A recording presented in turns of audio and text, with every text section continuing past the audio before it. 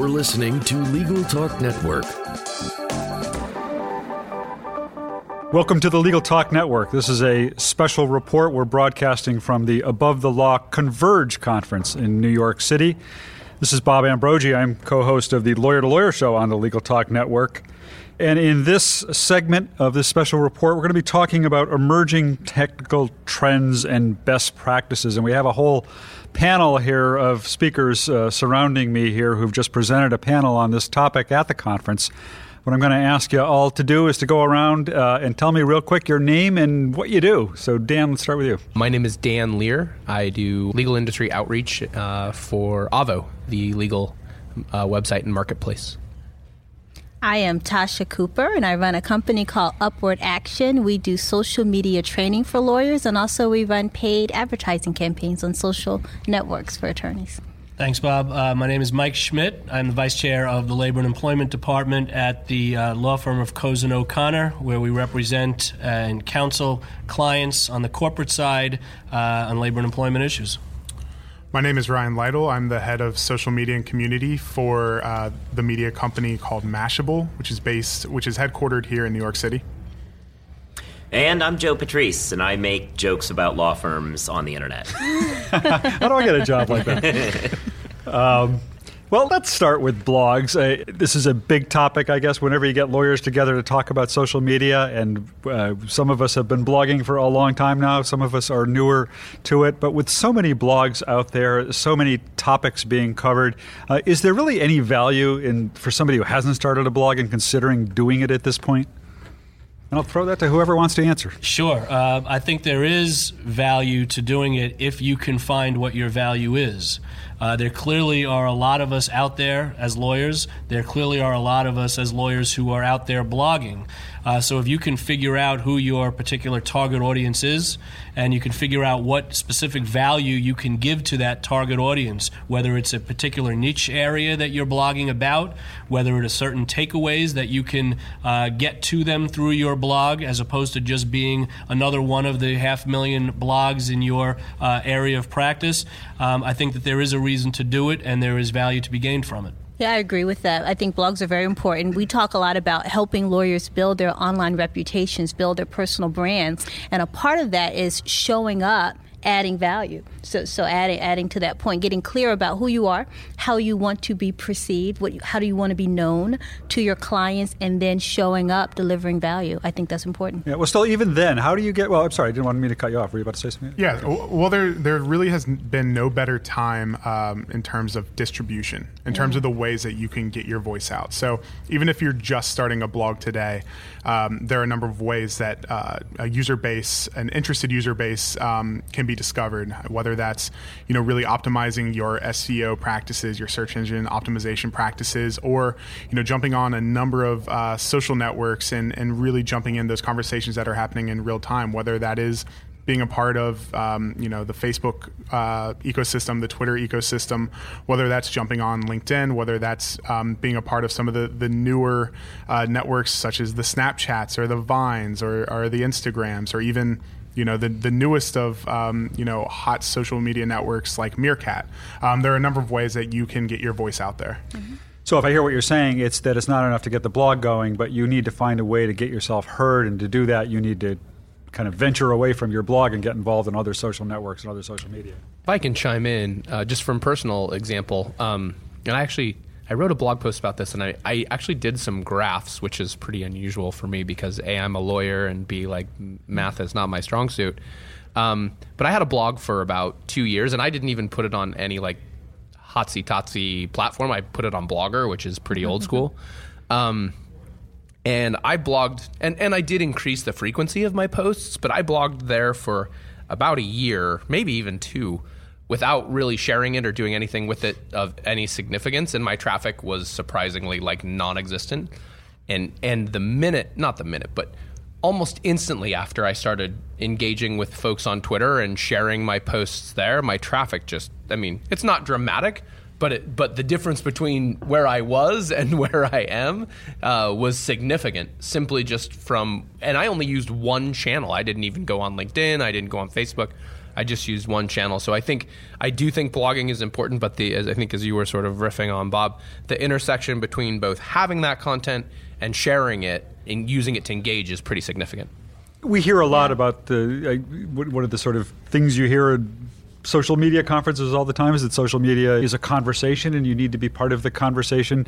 What does that mean exactly, and how do lawyers do that? I have found that more and more of the audience, the people that you as a lawyer are trying to target and trying to connect with, the general counsel at a company or the individual in some particular part of life, you're trying to connect with that person, and more they are looking through social media, looking through the internet to find you, to see what your activity has been, what kind of blog posts have you made in the particular practice area, what kind of expertise have you shared with others, more than simply coming to you because you're at a particular law firm or because you have a particular bio on their website. So being out there through social media and connecting with the potential clients, I have found is reactive to them wanting to use social media to find you.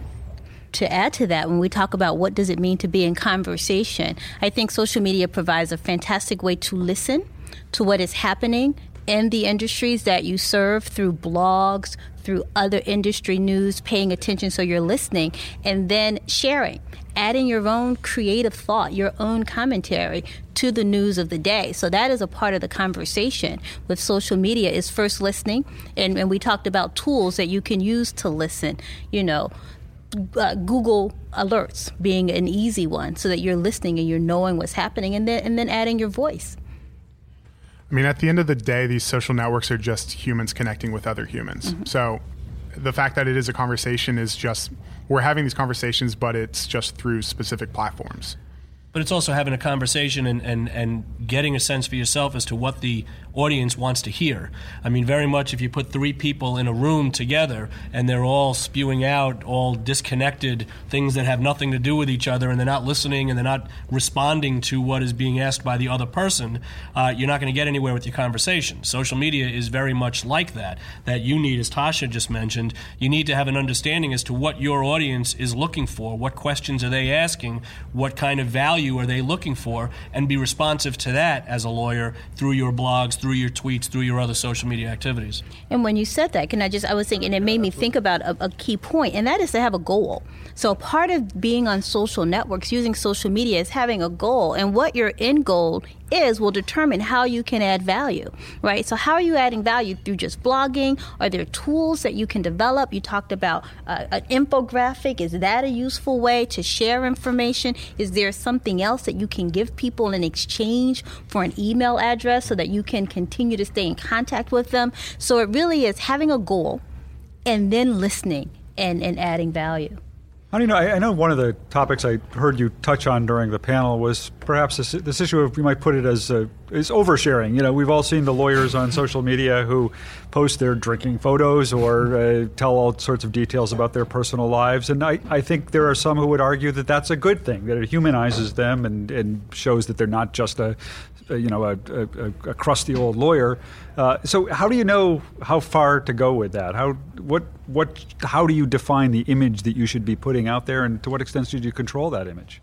Well, I like to say manage and not control, right? You can't really control a whole lot. You can manage. And how you show up in real life is how you should show up online. So a lot of people share things and they do things that they would never do in an in-person environment. But because the internet makes it kind of easy to say all of this stuff and to share all this stuff, they show up doing it. So think about who you are and what you want people to think about you and know about you, and share from that perspective. But should you be somebody different for your clients than you are for your family or your friends or your colleagues? No. You are who you are. Once you show up online, that is a personality that you have. Now, you don't show up online in the same way that you would inside of your house with just your immediate family, right? But if you're going to social events and you're at restaurants and you're interacting with members of the public, you're doing that as an attorney. Well, and there are extremes, certainly. I mean, to the extent that you're at particular parties with your close inner circle of friends or family, I don't know that that's anything ever that you're going to share with clients in a professional setting. But at the end of the day, this is about relationships and developing relationships. And that's why lawyers tend to go out to meals with potential clients. That's why they'll take them to a ball game, to the theater, so that you get to talk about your family, your kids, your personal life, something outside of what the Supreme Court just said 2 days ago, to develop the rapport, develop the relationship.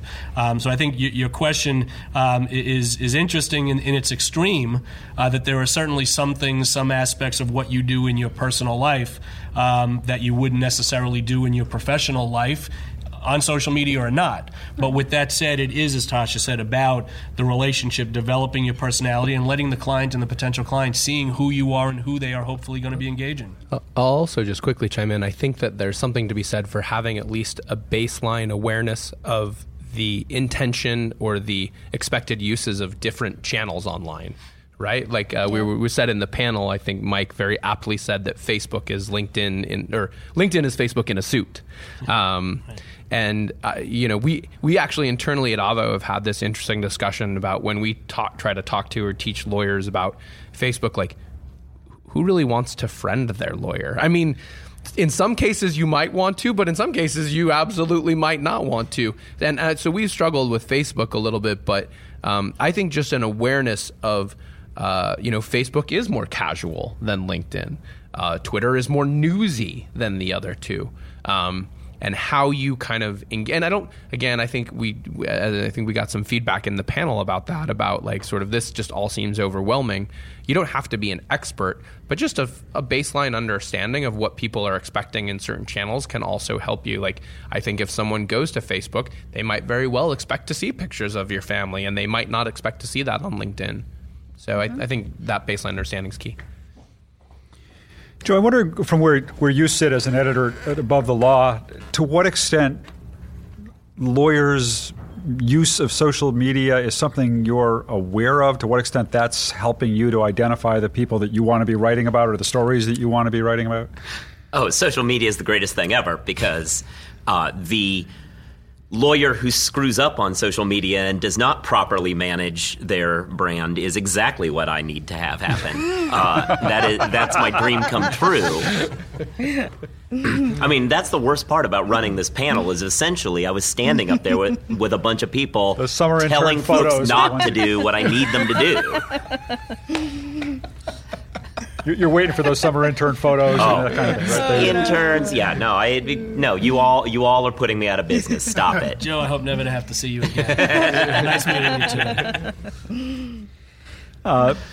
How do lawyers know whether they are being successful in their use of social media? Are there tools they should be using to measure their engagement in some way, or are there other measures they should be looking at? Well, I wanted to actually just say something to Ryan's point about it's a conversation, and then to Mike's point about thinking about your audience, and then to Tasha's point actually about having a goal. I actually think there's a nice intersection there, because I think a lot of people would say like success on social media is volume. And I think it just really depends on what you want to get out of it. Right. If you really want to get into like a really narrow niche, and you only want to engage with 10 people, like you want to think about it from a client perspective, but they're 10 very valuable, very kind of helpful resources, that's all you need. If I can make a sort of a random aside, I heard that Beck, sort of when he was initially making his albums, he was almost doing it as an inside joke to a bunch of friends, and it just turned out that everybody else liked them, right?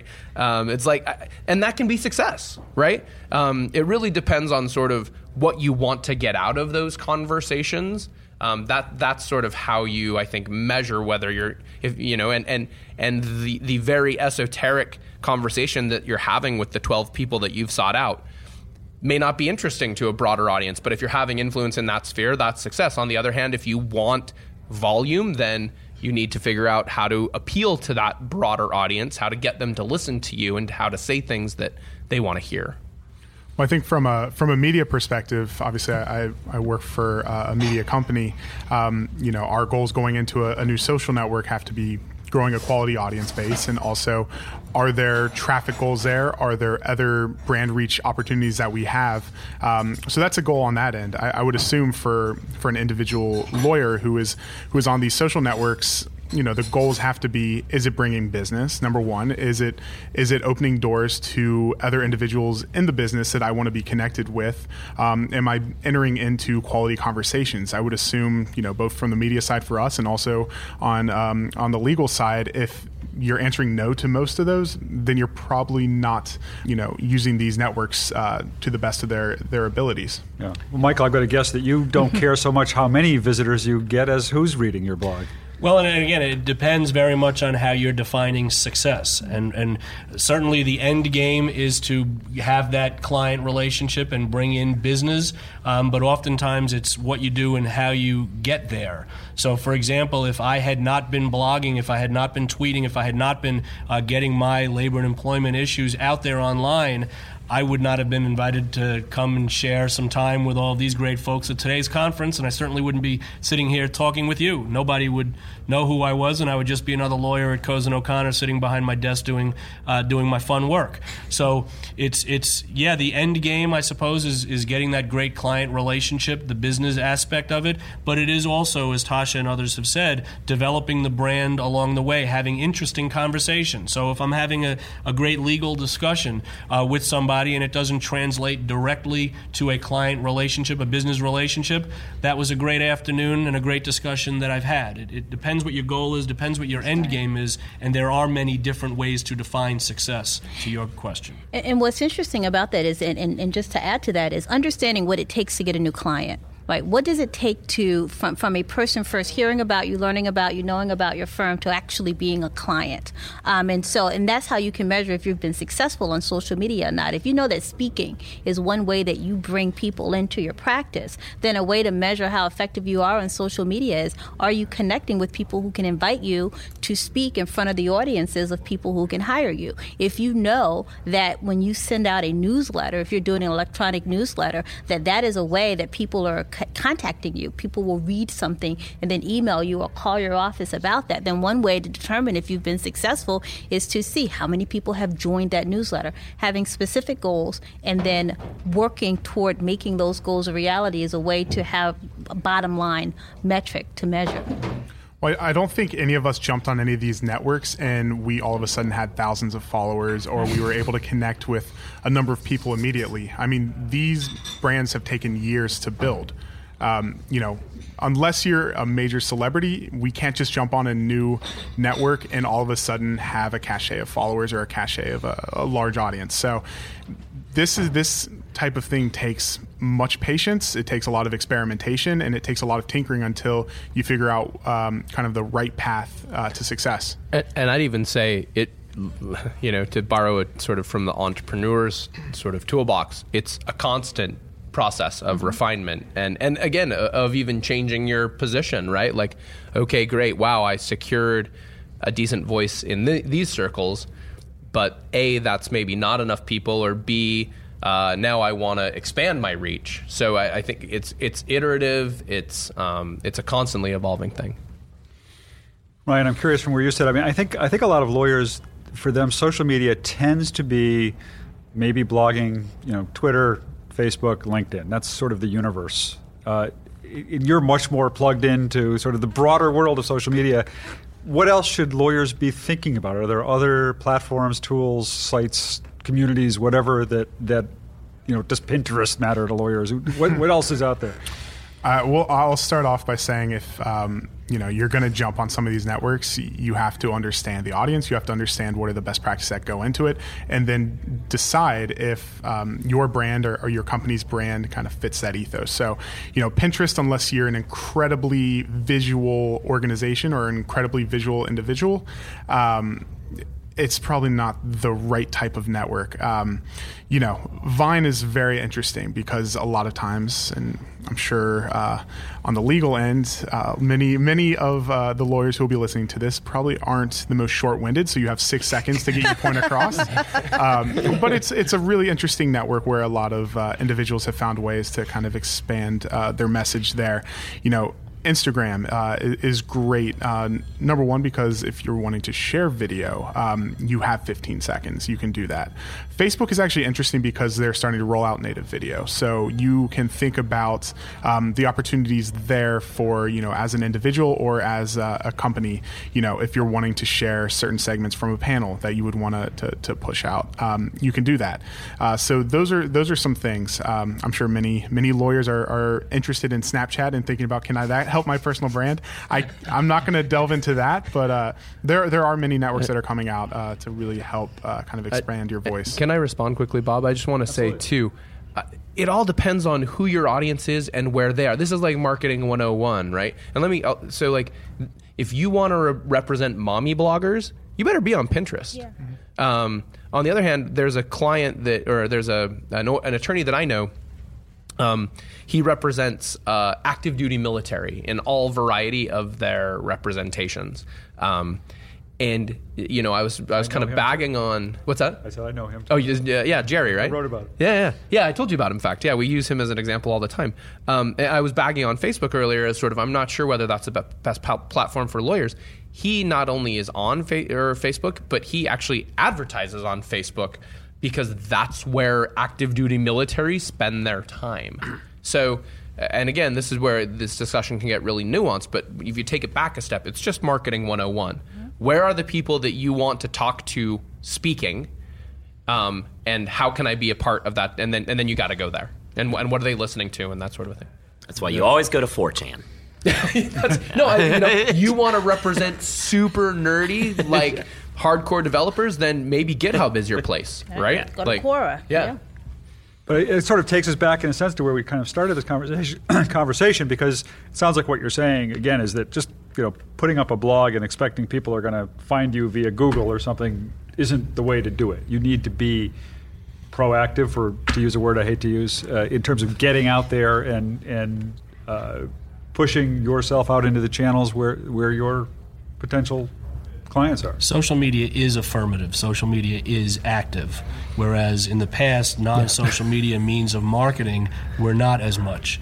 So by its very definition and nature, I think it requires you to be affirmative and be proactive in where you're going, as was just noted, who you're trying to talk to, and what substantive value you can give to those people that you have searched out. But it does require affirmative activity on your part, and it does require you to be proactive. Again, I think that's just the very nature of social media. Otherwise, you may as well just continue to hang back and engage in the traditional non-social media forms of marketing. That's such a key word, value. I mean, social media really is about going out and giving value, and in exchange for that value, you're attracting people to you and your practice. So you have to go out and give value. Yeah. I'm curious about LinkedIn because I get the sense that every lawyer feels like they need to be on LinkedIn, but most of them have really no idea what to do there or why they're there or how they should be using it. I wonder if you have any sense, any of you, on whether LinkedIn is in fact important to lawyer marketing and reputation management, and what lawyers should know about how they should be using it. I think LinkedIn is very important. And I think at a starting point, then you need to have a solid profile. For one, LinkedIn shows up in search engine, searches. So it's a great way to shape what's on page one without you having to do a lot of other SEO work. And so you want to have a photo that represents who you are. Not necessarily a typical lawyer photo, in a suit with law books behind you, but a professional photo that will connect with the people that you want to work with. And a bio that tells your story. And so at a minimum, you want to have that online. LinkedIn it's all perception. I mean, LinkedIn is as important or is important until it's not important. Mm-hmm. And at the moment, where we are in March 2015, lawyers and people looking for and at lawyers think it's important. Mm-hmm. So whatever we may think of it or whatever value or success we may think is derived from it, people are still going there to look up lawyers, to find lawyers. And there are some unique aspects to LinkedIn where you have particular groups developed that combine the lawyer and certain business interests in the corporate world or in the non-corporate world. But I think it is important and will continue to be important as long as people think it is. I'd love to have, you were saying on the panel, Ryan, that you guys use LinkedIn pretty heavily. I'd love to hear you talk more about that, and maybe to the extent that you feel comfortable kind of opining on how it might be helpful to lawyers or law firms. Sure.